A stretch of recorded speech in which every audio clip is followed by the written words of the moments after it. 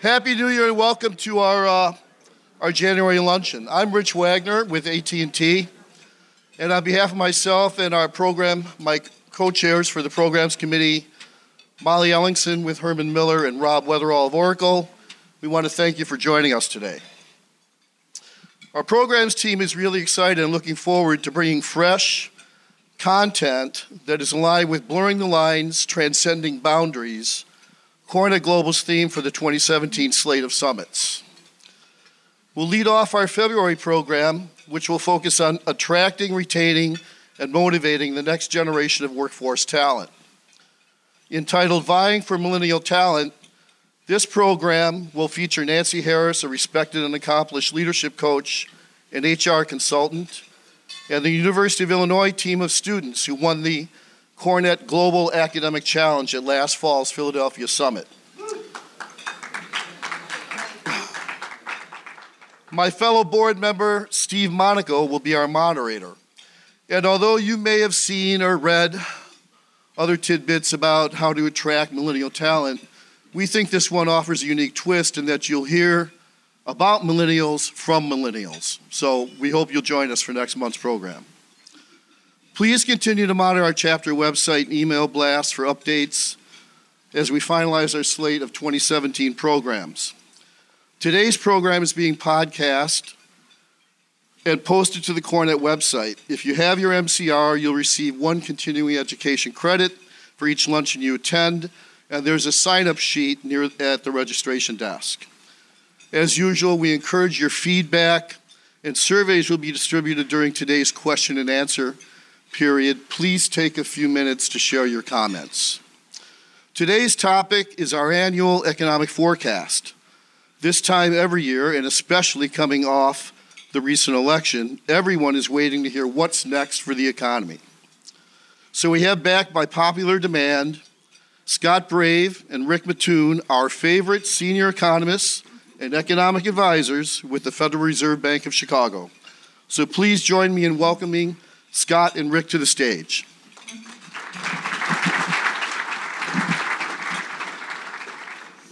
All right. Well, thank you for having me back again. I was trying to remember what year this is. I think it's 4 or 5, but Rick's got a couple on me. So I thought I'd start this year and just kind of pick up where I left off last year. I'll start talking about the short-term outlook first for the U.S. economy, and then a little bit more about medium-run trends as well, and then use that to put the current monetary policy in perspective. Okay, so I think last year at this time I came here and I said 2016 is likely to look a lot like 2015 looked like. And in many respects that was true. At least it started off looking a lot like 2015 ended. Though we saw a little bit of a pickup in growth towards the end of the year. The Q3 GDP growth number that we got was almost 4%. That's a pretty strong number. We haven't seen a number quite that strong in quite a while. Now, if you look at the graph I have here, though, most consensus forecasters or blue chip forecasters expect growth to pull back a little bit in 2017, something to more like 2.25%, 2.25%, which is a little bit above trend, so continued progress, but not that 4% number that we saw in the third quarter. If you dig a little bit deeper into the data, you can kind of see why they expect this or where this is coming from. That third quarter number in particular was boosted by a temporary surge in net exports, soybean exports of all things, which is kind of an unusual thing to be talking about. But that contributed, along with inventories, about a full percentage point to that 4%. So you strip that out, you get something a little more like 3%, which is still a good number. But underlying that is most of that has been coming from the consumer. And I think that's something I stressed last year. As it's, the strength of the consumer is really what carried us in 2016. There's a lot of reason to expect that to continue, and I'll go into some of the reasons for that. One of the things that's kind of been a headwind that's been holding us back is business investment, though. Business investment in 2016 was actually fairly weak, contributed very little positive note to GDP growth last year. And that's probably the big wild card. If I had to pick something this year to focus on, it would be that sector, and I'll explain why. So if we look at this chart here, this is just a little bit more detail on the consumer situation. So consumer spending growth strengthened in 2016. Consumers ended the year very confident. Consumer confidence was at a multi-year high. Balance sheets for households have really recovered quite a bit since the recession. And the consumer situation overall continues to be propelled forward by strength in the labor market. We continue to average positive job growth in 2016, about 180,000 jobs per month, which is a pretty good number, a slightly above trend number, enough to continue to put downward pressure on the unemployment rate, which now it's slightly below 5%, is a level that we haven't been at in quite a while. And there's good reason to expect that the labor market will continue to strengthen in 2017. We'll continue to see some improvement there. If you look at the underlying dynamics, things like the hiring rate or the quits rate, they continue to trend upward. The growth has slowed a little bit, which is kind of what you would expect as we start to see an unemployment rate that's so low, but still progress is being made there. Now, the quits rate in particular is something that I think I'd like to point to. It's a pretty good leading indicator of labor market health. When people are willing to quit their jobs, it's usually because they're going to a better job or a better paying job. Job prospects are improving. Mm-hmm. So that rising back to near pre-recession levels is a pretty good sign moving forward. And while we haven't seen a whole lot of wage growth yet or overall compensation growth, we are starting to see some signs of that popping up. We're definitely starting to trend upward from this sort of 2% level that we've been hovering at, closer to a 2.5% to 3% level, which would be more typical of a healthy labor market. The other way to see this is if you look at these labor underutilization measures that the Bureau of Labor Statistics likes to publish. Then a typical one is obviously the unemployment rate. Everyone knows the unemployment rate. That number comes out, that number below 5%. Has a lot of meaning to it. It means we're really starting to squeeze out a lot of the slack in the labor market. But these other measures that they produce, broader measures, which maybe don't always get as much attention, they're useful as well. And they kind of tell a slightly different story than the traditional unemployment rate. So this graph here on the right-hand side aims to sort of give you a fuller picture of the current labor market situation. That dark black line is the traditional unemployment rate, and you can see it's pretty much back to pre-recession levels. But if you start taking into account these marginal workers in the labor force, these discouraged workers that might have left because they had trouble finding a job, you take account of people that are working part-time for what they call economic reasons. So these are people that are working part-time. They prefer to be working full-time, but they can't find full-time employment. These broader measures of labor underutilization, they're not quite back to those pre-recession levels. If you look at that top shaded area there, that number just below 10%, that's still a little bit elevated from sort of the 7.5% to 8% level we would have seen for that statistic prior to the recession. There's still some elements of the labor market where there is slack, and there's still some role to be played there by monetary policy, and I'll talk about that shortly. But the other good thing on the consumer situation is not only did we see the household improvement really manifest itself in spending, but we also started to see it come through a little bit more in the housing market as well. It's still the case that the vast majority of the recovery has been pretty well concentrated in the multifamily housing market. You can see starts and permits here on the right-hand side have pretty much come back to pre-recession levels there. On the single-family housing market, still well off those levels. But we did see a little bit of an acceleration, a little bit of the improvement. It's been a slow and steady recovery, and there's some underlying structural factors that I'll discuss in a little while that kind of continue to hold back that sector. But overall, this was another area it's trending up in 2016, and good reason to expect it to continue to. Now, the weak side in 2016, and potentially at least into early 2017, has been business spending. Business has pulled back quite a bit on spending on equipment. You can see this in the left-hand side graph. This is non-defense capital goods, excluding aircraft, just because they tend to be very lumpy and volatile. Tend to be a very good forward-looking indicator when you're looking at new orders here, or the blue line here, shipments, tends to be a very good current indicator of business spending. You can see it tailed off quite a bit in 2016, in line with the GDP data I showed you. Now, the other side of the graph, though, tells a little bit different story. That's non-residential private construction spending. And beside a little bit of a lull in early 2016, this is something that picked up quite a bit. The commercial real estate markets, the activity there is certainly here in Chicago, most certainly as well, picked up over the course of the year. On balance, this still sort of balances out to sort of weak business investment spending going forward. But this is also an area of a lot of uncertainty at the moment because of the fiscal policy situation. I won't go into too much detail on that. I think the specifics of that are still really yet to be worked out. But I will talk a little bit about what you might expect in this area this year and how policy might figure into that. Now, that's a lot of data, and so at this point I usually like to step back and sort of how can you summarize all these things and kind of make sense of them with one number. The good thing here is we publish an index at the Chicago Fed, our National Activity Index, and we've been doing this for almost 15 years now. This number is really meant to summarize all these monthly indicators, all the data that we're inundated with on a regular basis, down to one number to give you a sense of where we stand relative to historical averages. And so the idea here is a zero value for the index is sort of consistent with a U.S. economy that's at its historical trend rate of growth. I think I've used this terminology before. Kind of think of this in the Goldilocks terminology. Zero would be like the porridge that's just the right temperature. That's sort of over the longer run where you would expect to trend to. Positive values of the index then indicate an economy that's starting to get hot. The porridge the temperature is rising. As it gets too hot, above that plus 0.7 line there, that tends to be the case where you generate inflationary pressure, sustained inflationary pressure. If it gets too cold, the other side of the coin here, this negative 0.7 line, that tends to line up quite well with recessions. And you can see the recovery that we had from a very deep and long recession has really been a quite mild one. We've never really been too far above trend or below trend throughout this period. And in 2016, we kind of just were a little bit below by this measure, but close enough to consider it sort of right around trend growth. Though, despite this weak recovery that we've had, it's actually been enough to pretty much squeeze out most of the slack that's left in the economy from the Great Recession. And the one way to see that is actually if you can compare our GDP against what the Congressional Budget Office publishes as potential GDP.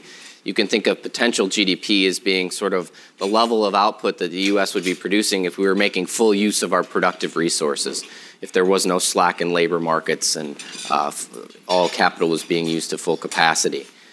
You can see here the red line, their current estimate of potential compared to the blue line. There's a very small gap between the two, and this output gap has been closing pretty consistently for the last several years, and we're getting close to the point at which it will be fully closed. Now, the interesting thing to keep in mind here, though, is this is an estimate. The red line is something that we have to come up with, and it's something that can change over time. You can see the green line, for instance, is what the CBO projected only 8 years ago. Quite a big difference. If we were still judging things relative to that benchmark, there'd be a huge gap. So it raises the question as sort of why does the CBO think that the potential has come down so much? And that helps me seg into sort of the medium run outlook, what's driving that for the U.S. The short answer is productivity, and I think I can't emphasize this enough today. This is probably the biggest uncertainty in the medium run outlook for the U.S. Lower average productivity growth translates directly into lower potential GDP growth. And what we've seen since the late 90s, early 2000s is exactly that, much lower average productivity growth. Now, measured relative to the 90s, it looks considerably lower. That was a bit of a special period for obvious reasons. Measured relative to the sort of average over 1973 to the mid-90s, we don't look quite so far off of that. So it's important to keep in mind what the drivers are of this. Some is coming off of just a very unusual high productivity period, but some of it is also some changing underlying structural forces that are pushing us towards lower productivity growth. So this graph here aims to break down different contributors to this phenomenon. It's actually from a paper that was published by the San Francisco Fed. So you can think of productivity growth as being driven by essentially three things. Here, the chart calls it labor quality, which is really sort of the skill of the labor force, educational attainment of the labor force. Capital deepening, which is sort of the cumulative impact of investment, building up the capital stock over time. And TFP, which is really just short for technical progress. This is the kind of stuff that we really benefited from in the mid-90s to early 2000s. You can see here, if you take this 73 to 95 period and kind of compare it to the 2004-2016 period, or 2004 to 2010, they don't look that different on average, either overall or in the components. But the last 7 years, things have changed a little bit, and a big part of that has actually been the capital deepening part. This weakness in business investment is starting to accumulate over time and have effects on the capital stock. And if you dig deeper into the data and see sort of where this is coming from, a sizable chunk of it can actually be tied back to sort of the missing recovery in the housing market.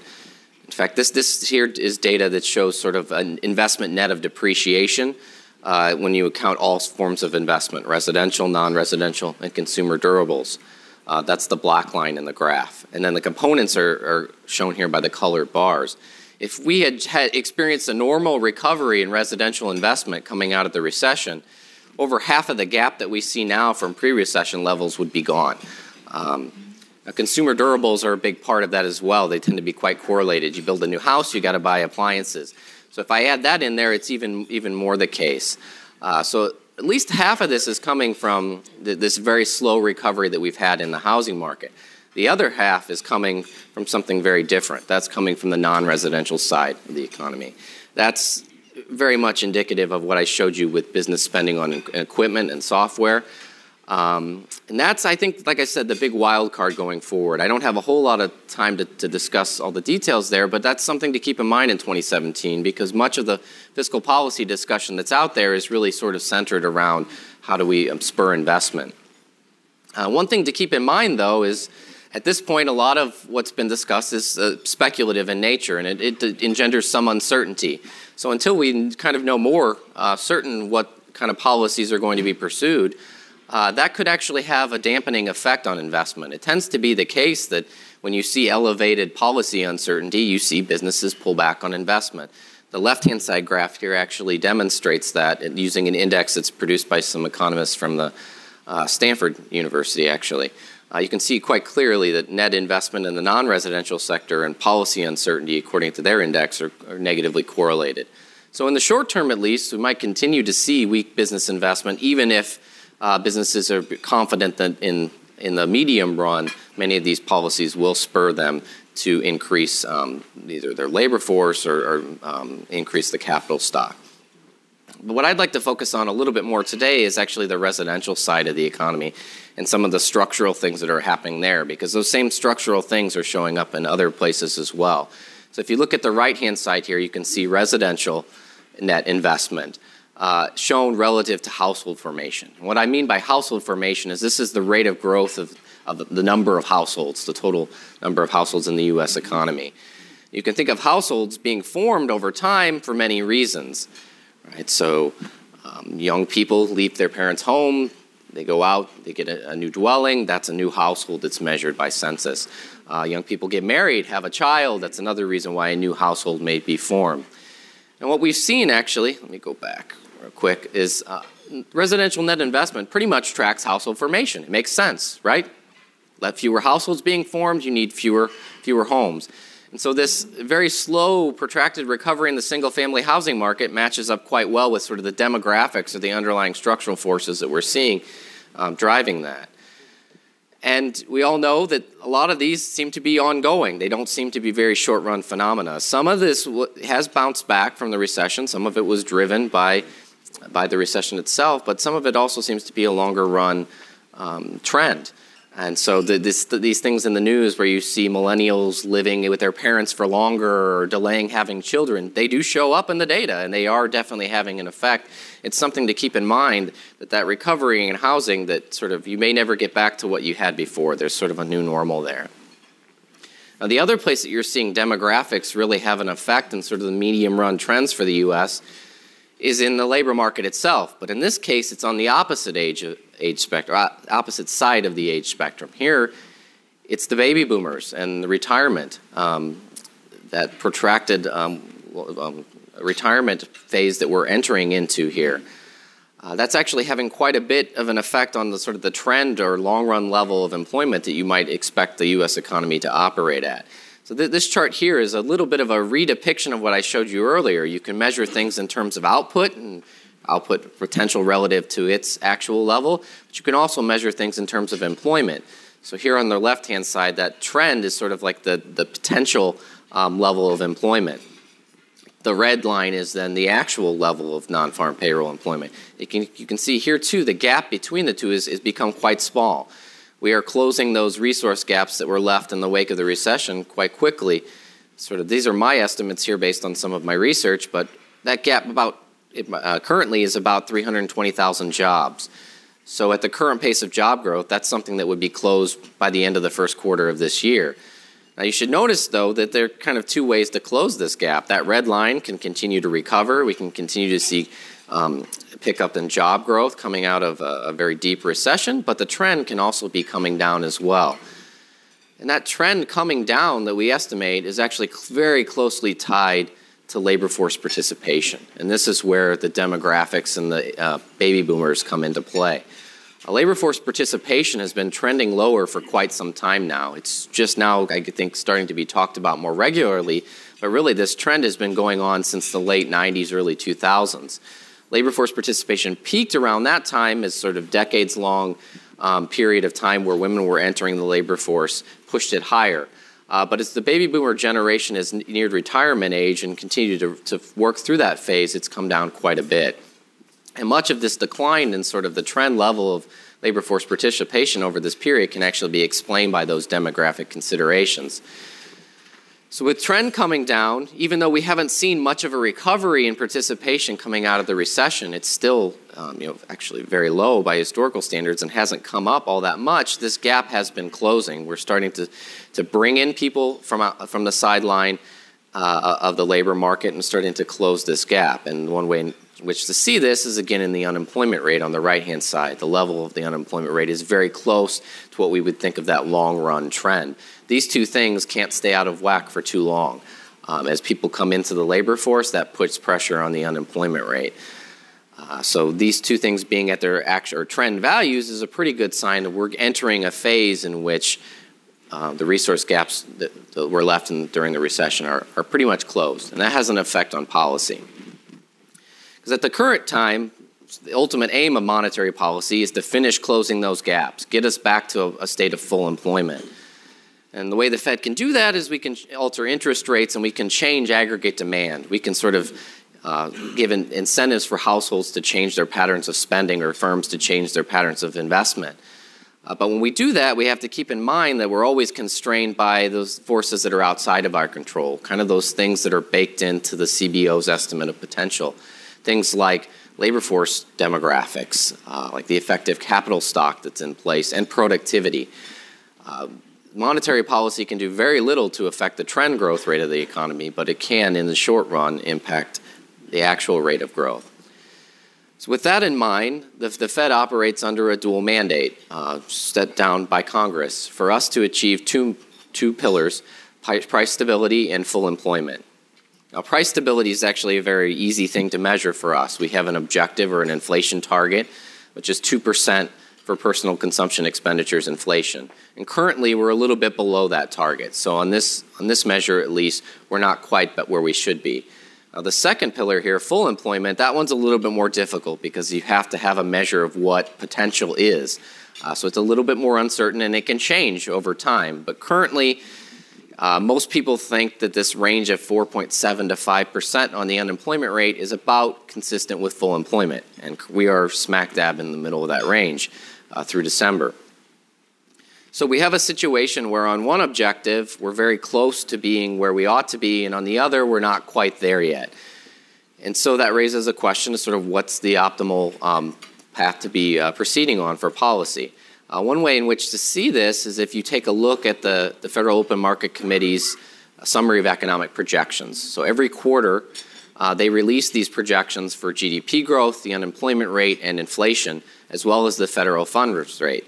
And the exercise that the members of the committee are asked to do is basically, given your understanding of what you think optimal policy should be, what do you think these variables will do over the next 2 or 3 years? And then they ask them a further question, is sort of beyond the policy horizon, in the longer run, what are the levels that you think these variables should be tending to? So if you look at these longer run estimates, they can give you a good sense of what the committee kind of views as full employment. So for instance, the unemployment rate here, you can see there's a range because there are many members of the committee, but if you look at the median estimate, which is this red line here, that's very close to where we are today, which you can see if the number for 2016 is actually slightly below that. Now, going forward, the committee expects the unemployment rate to be a little bit below its longer run level. Now, the reason for that is we are still below our inflation target. Inflation has not quite gotten back to that 2% level. It's closer to 1.4, 1.5%.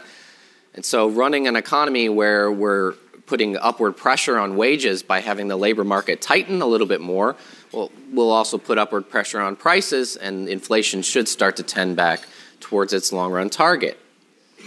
Now, you can see that embodied in the committee's expectations for the federal funds rate over the next several years. So here they're asked to sort of give what they think the federal funds rate should be at year end. So currently, we've had 2 increases from the zero lower bound, so we're right around that range between 0.5 and 0.75%. You can see that the committee expects by the end of next year to be somewhere between 1 and 2%, but only gradually get back up to that longer run rate, which they would think of as the neutral federal funds rate of about 3%. So this is just another depiction of sort of the notion that the data suggests that we're getting very close to being at full employment. With inflation a little bit low, the economy should run a little bit hot for a little while longer to bring that closer to target. That's why the federal funds rate is expected to be slightly below its longer run rate. But as inflation starts to head upwards, you'll see the federal funds rate move in that direction as well. So let me end there and hand it over to Rick.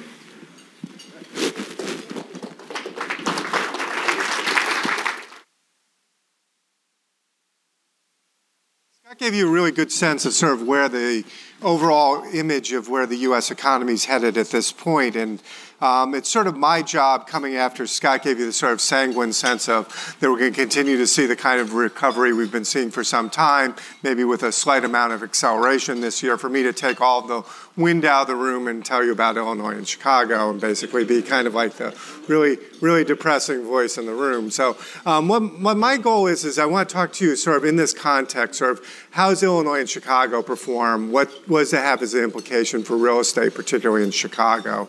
And to give you some sense of sort of like what's different about Illinois and Chicago that might make it not necessarily benefit as much from some of the conditions that Scott has talked about in as full of a sense. So one of the things I was also reminded of is by tradition, I've always told a joke when I've been at this program. Problem is I've done this program too many times, so I've run out of all my Economist jokes. So now I'm going to have to recycle one, which is basically goes like this. Always remember, a person becomes an economist when they realize they don't have quite enough personality to be either an accountant or an actuary, all right? Okay, so let's start with Illinois. So the first thing you should realize with Illinois, and this is a familiar theme that I've used in the past, is the state has consistently been underperforming. We underperformed both during the recession and we've underperformed coming out during the recovery. Unemployment rate has been higher in Illinois than it has been not only within the U.S., but also within much of the Midwest, and we've had slower job growth. The big question for Illinois is does our poor fiscal condition put such a weight on the state that maybe is part of what's causing this underperformance? And then what's the effect of that on sort of municipalities or in terms of localities, since there simply is a contagion effect that simply by being in Illinois, they're somehow tarred by this sort of poor fiscal condition. The easiest way for me to show you Illinois' economic performance is really to look at employment recovery or the lack of. So the first column is the number of jobs that were lost in Illinois during the Great Recession by sector, all right, and for the state as a whole. The second column are the jobs that have been recovered during this period of recovery. And the third column is the recovery rate, or the percentage of those jobs that have been recovered. So if you look at Illinois in total, the good news is we've recovered 116% of the jobs we lost during the recession. So we're above where we were. The bad news is when you look at the individual sectors in Illinois, and particularly as they would apply to Chicago. So as you can see, finance, insurance, and real estate, the FIRE sector, is really important, obviously, to the metro economy. As you can see, for Illinois at this point, it's still losing jobs, all right? We've seen no recovery. We're actually still losing jobs in finance, insurance, and real estate. And this is in sharp contrast to what's happened in the nation, where that recovery rate's 114.5%. So Illinois is clearly moving in a different direction. The other sector that's particularly important for Chicago is professional and business services. And we've had a relatively robust recovery, and that really drives Chicago's economy. So we're at 199.6% recovery in terms of jobs. But again, that's below the U.S. average for professional and business services. And the fact that all these numbers in terms of recovery rates are in red suggests that we've underperformed the U.S. across every major category of sort of job growth coming out of this recession. So we just haven't been making up ground at the same pace as everybody else has. So the problem is so you say, what's different about Illinois? Well, as in the past, I've talked about the fiscal condition of the state. And the problem is every year that I come and talk about this, I think like, well, maybe this year we will have made some progress in sort of solving this problem. And yet every year I basically come back with the same depressing message. The first thing is the state has not had a complete full year budget for 2 years. This hasn't gone unnoticed. Our credit rating is the worst in the country. On average, when we issue debt at this point, we're issuing it about 160 basis points above a AAA spread, so it has real costs involved in terms of when we're trying to go to market for our bonds. The debt also is important is it's not just the pension debt. That gets most of the attention, but it's also the fact that we've been running a structural budget deficit since 2001.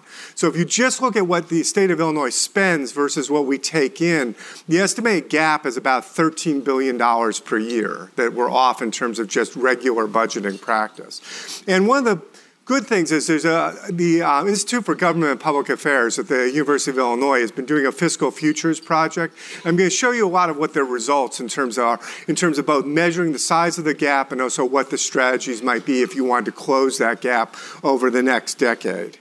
So the first thing you have to look at is just, let's isolate first the pension gap, all right? So this is state and local combined pension debt for Illinois and our neighboring states. And the first thing that should jump out at you is the funded ratio, the third column. So if you look at the funded ratio, Illinois has the worst funded ratio of any of the states in the region. Even Michigan, which is arguably was in a recession really for well over a decade, has almost a 67% funded ratio. If you look at the debt per household, that's the number that tends to scare people a lot because for Illinois, it's $29,000 per household is the debt, just the pension debt. All right, so now here comes the even better news story. So if I haven't depressed you yet, I'm going to suggest to you that this number is probably significantly understated. So this is how you get to the estimate of the 29,000, right? Which is if you assume that the pension assets are receiving a 7.89% return right now, which is probably somewhat optimistic, most people would suggest. That's how you get to this 29,000 per household. It also suggests that when you look at the total state and local resources, total state and local revenues, it's 3.8% of state and local revenues. So that sounds like a somewhat manageable problem. But what if you do a different experiment and you change the rate of return to something that's more risk-free?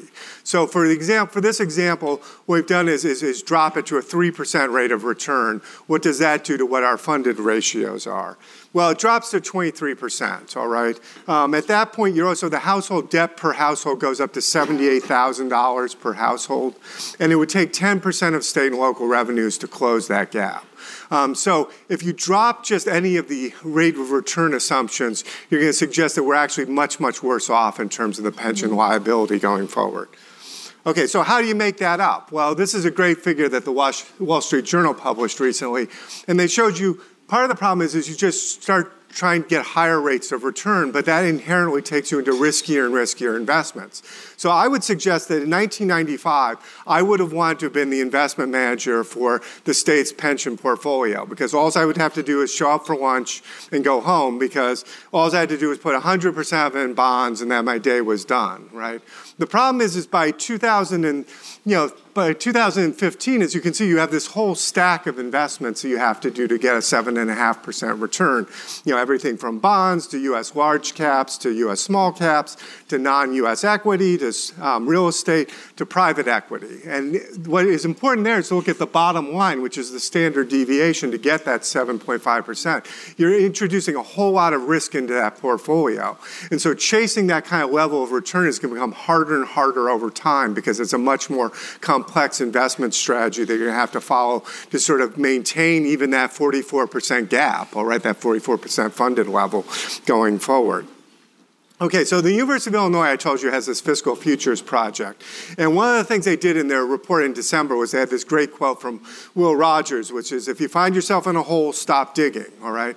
So their first argument for Illinois is that's probably where we should start, all right, is just stop making the problem worse. And so what their analysis does is it takes all the funds that the state of Illinois spends, it comes up with estimates of sort of, if you assume that we maintain sort of current structure in terms of spending, current revenue structure, what happens to the state's budget going forward. And what they projected is basically we would run about $14 billion per year gap. This is just the operating budget gap for the next 5 years, which obviously is not sustainable, and that's outside of pensions. The legacy liabilities, the pension liabilities on top of that would be an additional $174 billion. And we also have roughly unpaid bills right now, about $10 billion on the books. So how would you solve this? Well, the state of Illinois, the University of Illinois decided to do something. Is they looked at what are the usual features that people describe, and could you close the gap over the next decade if you did some of these things? So these are the options that are out there. First, a spending cut of 2% for all discretionary spending in the state budget.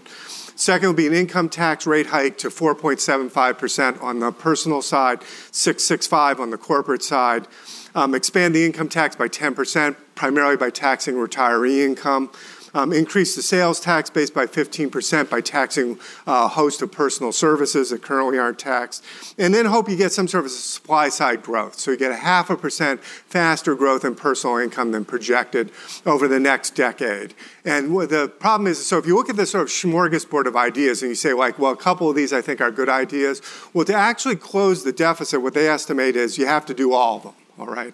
You have to do all of them for 10 years. That would get us back to zero, which suggests, again, sort of the magnitude of the problem.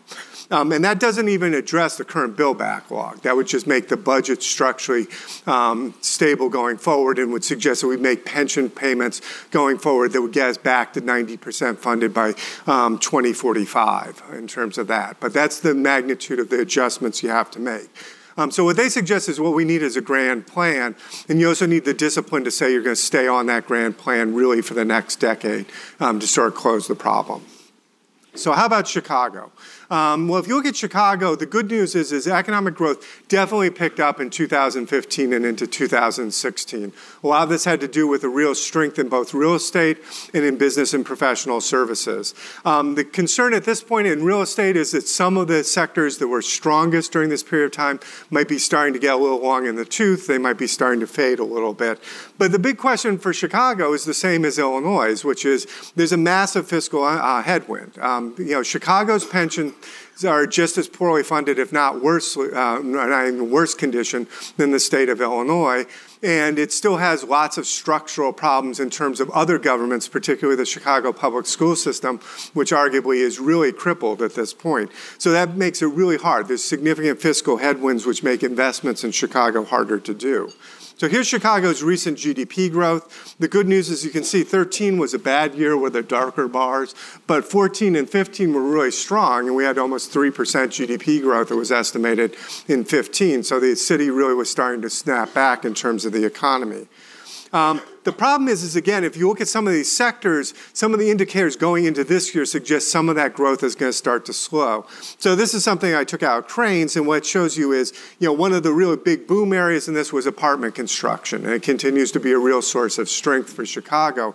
But if you can look at going into 17, it's suggesting that kind of residential construction kind of peaked out in 16, and the expectation is for it to sort of drift down a little in 17. Still be at a high level, but slower than what we were seeing in 16. They expect somewhat of a stronger situation in the non-residential side for Chicago. But there's some estimates that also suggest that some of the non-residential product is also getting close to being overbuilt too, suggesting that sort of future product might be a little bit harder to come by. If you look at what sort of surveys say about Chicago, I always like the Urban Land Institute, PricewaterhouseCoopers annual survey of the U.S. market, and they put Chicago where they pretty much traditionally put us, which is kind of right in the middle. 26th market in terms of the U.S. at this point. They suggest that it's been improving over time. And they cite the normal things that everybody in this room knows, which is Chicago's real strength recently has been this move, particularly of headquarters and technology firms into the city, and with that, bringing millennials and high-educated folks into the urban core. I mean, Chicago's real estate strength is definitely defined by its urban core at this point more than anything else, and really almost all of the building that's gone on has reflected that sort of dynamic. So you have to suggest to yourself, what's going to make that dynamic continue to, flourish? What are the policies that can make that strengthen in the future? One of the other things that's also they cite for Chicago is the fact that it's a very stable market. We tend not to be quite the boom and bust market of, say, some of the coastal cities, and you've seen that sort of in prices. Another advantage Chicago has is it's a relatively cheap place. On almost any estimate, if you look at sort of what a trophy property costs in Chicago, it's significantly discounted to what it would cost you for a similar property in New York or LA or San Francisco. When they look forward for Chicago's real estate market for 2017, they suggest that apartments are still the top, and the reason for this, again, is this idea of the movement of millennials, particularly into the city, who favor rental properties as sort of what their preferred product is. So they continue to demand increasing rental property, and they're also pushing up rental rates at this point. Industrial, in part because there wasn't a lot of industrial construction over this cycle, so there's a sense in which industrial is lagging coming out of this particular period, so there's a gain there. Then for sale housing, and then the lagging periods are retail, office, and hotels. And that's really what I'm going to conclude with, is looking at a little bit those three sort of lagging areas and suggest maybe why they may also fall off a bit in 2017. So first, what are the downside risks for the entire sector? Well, first, this part of the recovery is getting a little bit long in the tooth. Recoveries don't die of old age, but there's also a sense in which some of the underlying things that drove them in the beginning start to sort of fall away to an extent.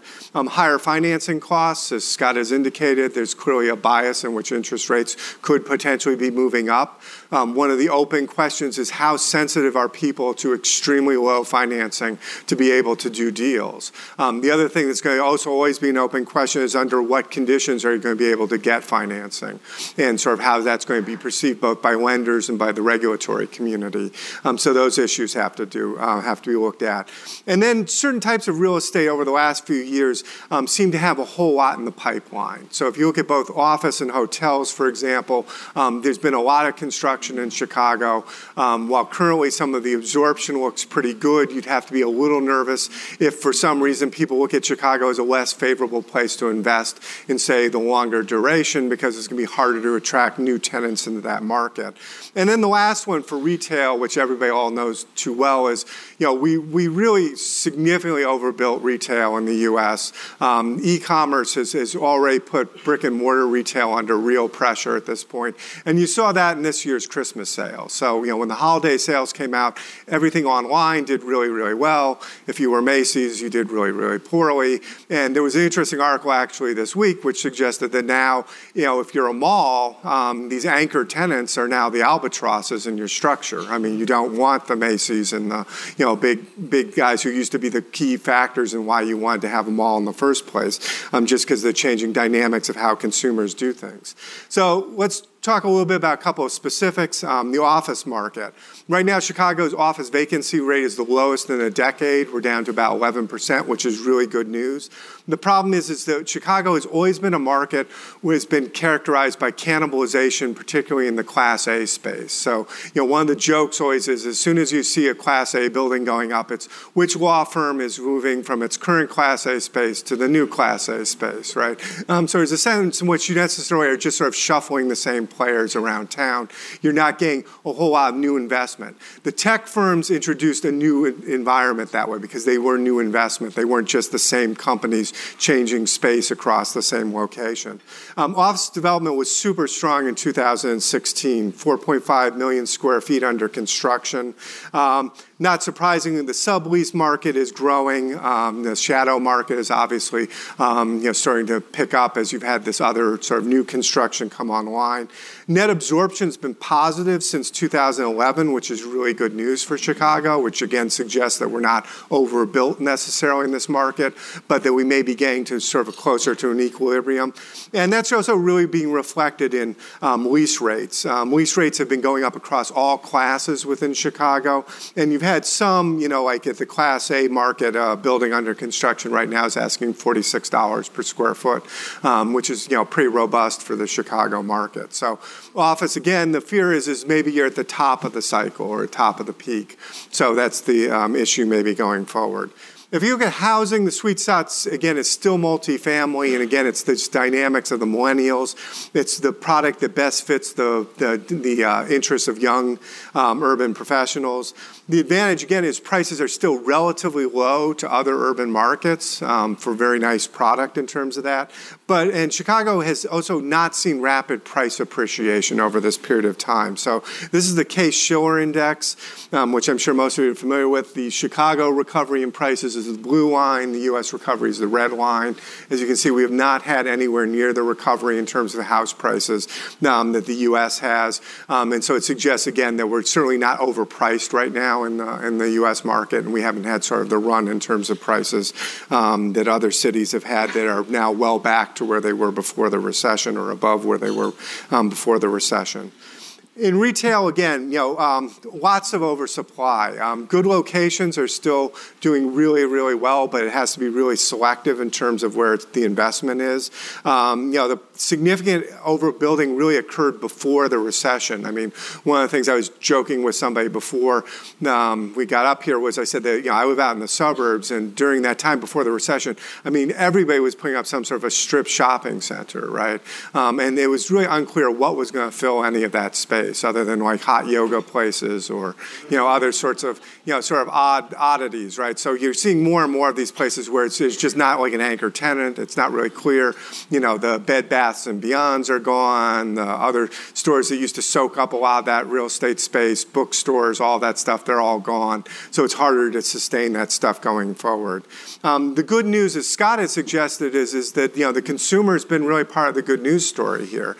And the consumer looks poised, again, to be a significant part of the growth of this year's economy. And so therefore that obviously is going to benefit retail. It's just a question of does it benefit brick and mortar retail in terms of its behavior in terms of theirs. So, and last is hotels. So this is the one probably most people are most familiar with, which is Chicago's going through a real hotel building boom over this period of time.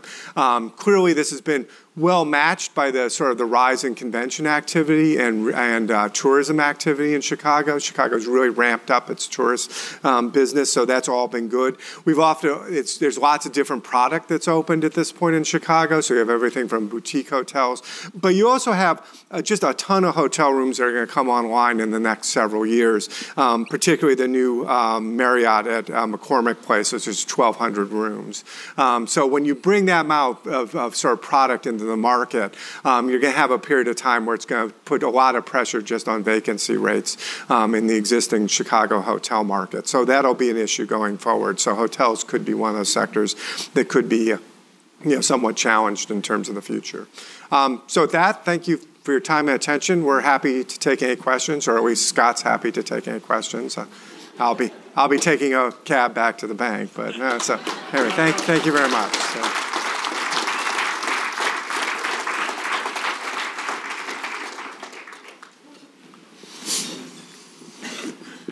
Don't be shy. Yeah.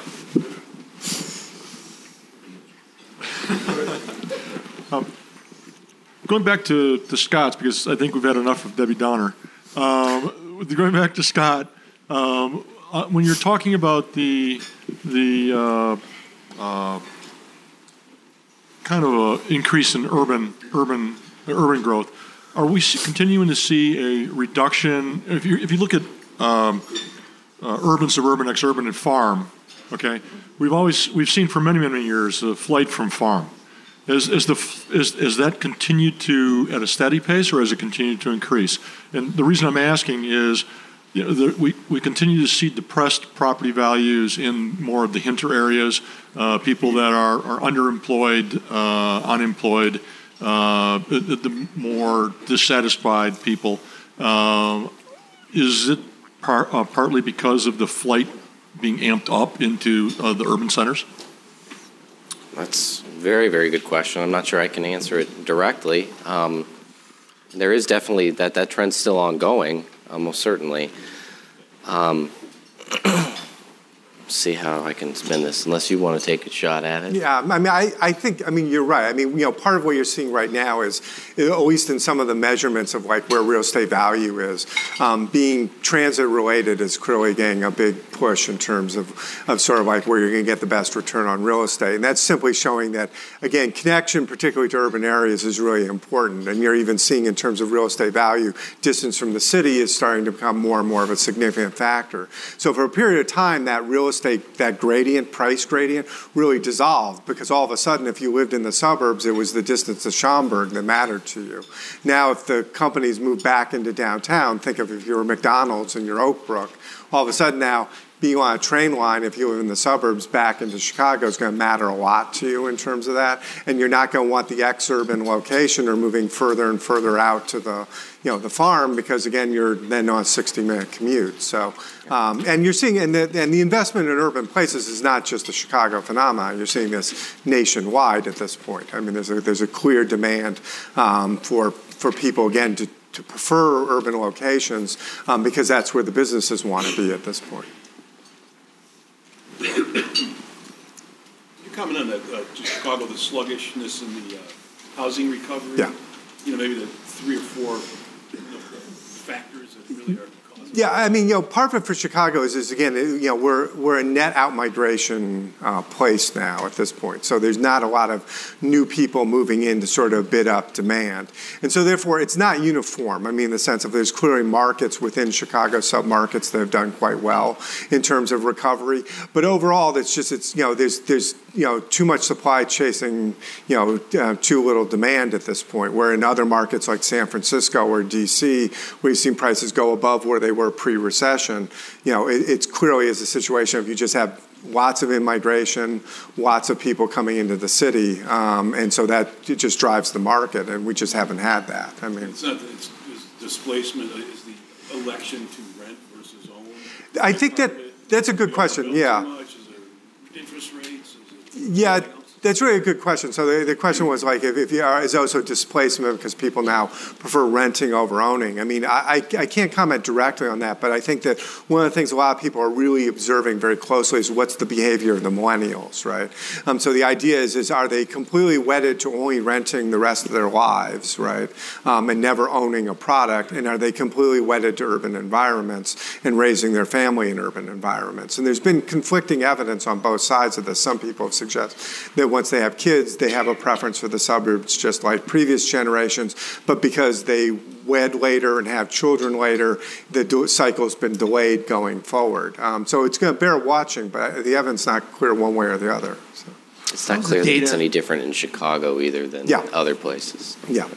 How's the data tracked on the net migration? Because you hear these rumors that from Chicago, from an urban core, right, and a millennial attraction that, Chicago attracts a tremendous amount of millennials, from obviously the neighboring, four-year colleges that are within the regional area. So you have these millennials just, running here for the opportunity to work in an urban core. Yeah. But are you seeing net migration and population loss in the taxpayer in Illinois? Because are we seeing that older generation saying, okay, we're going to still keep our original family home, but we're going to move to a more tax-friendly environment? Yeah. So that's a really good question too. But there's two dimensions of it. One is clearly that you are having some out-migration among baby boomers in retirement. Now it's unclear whether they're doing that for tax reasons or simply because they like warmer climates, right? So it's always hard in this analysis to tease out people who move to Florida or Arizona just because they would move to Florida and Arizona anyway. So that's a harder thing. In terms of the migration, also, it's a really nuanced thing because in many cases what you're seeing is the migration that's coming in is well-educated and higher paying jobs. The migration that's moving out tends to be the opposite. So what you've had is a composition effect change. So some people have suggested if you look at the Midwest right now, one example of a successful quote-unquote Midwest city is Pittsburgh, right? Pittsburgh has shrunk significantly in terms of population. It's a fraction of its former size, but it's a much wealthier place today because what it's tried to do is create an industry mix and a wage mix that's much higher in a profile. And some have suggested that that's Chicago's path forward. We're never going to be a city that's going to have explosive population growth going forward. So what we have to look at is the composition of the population, the composition of industries. I have a quick question. I'm just asking, how much of volatility do you build into your forecast behind what might change after next Friday?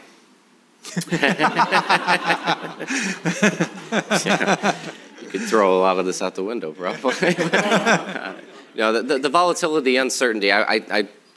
When I was putting this together, I was hesitant to even put up anything on business investment at this point because I don't think you can really make a business investment forecast at this point until you have a much better picture of what's going to happen on the fiscal policy side.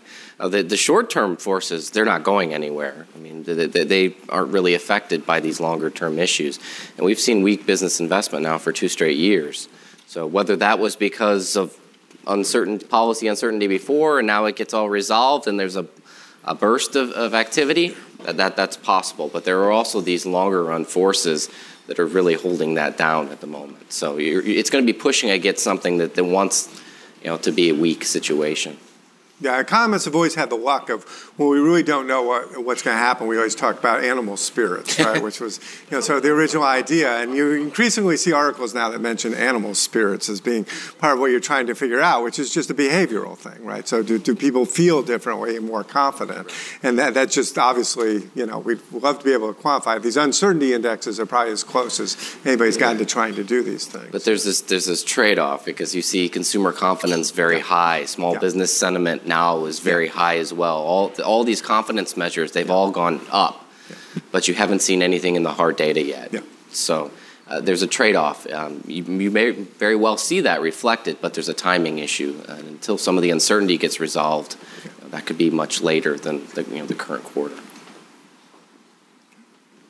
Time for one more question. Anybody? If not, please thank our speakers. Thank you.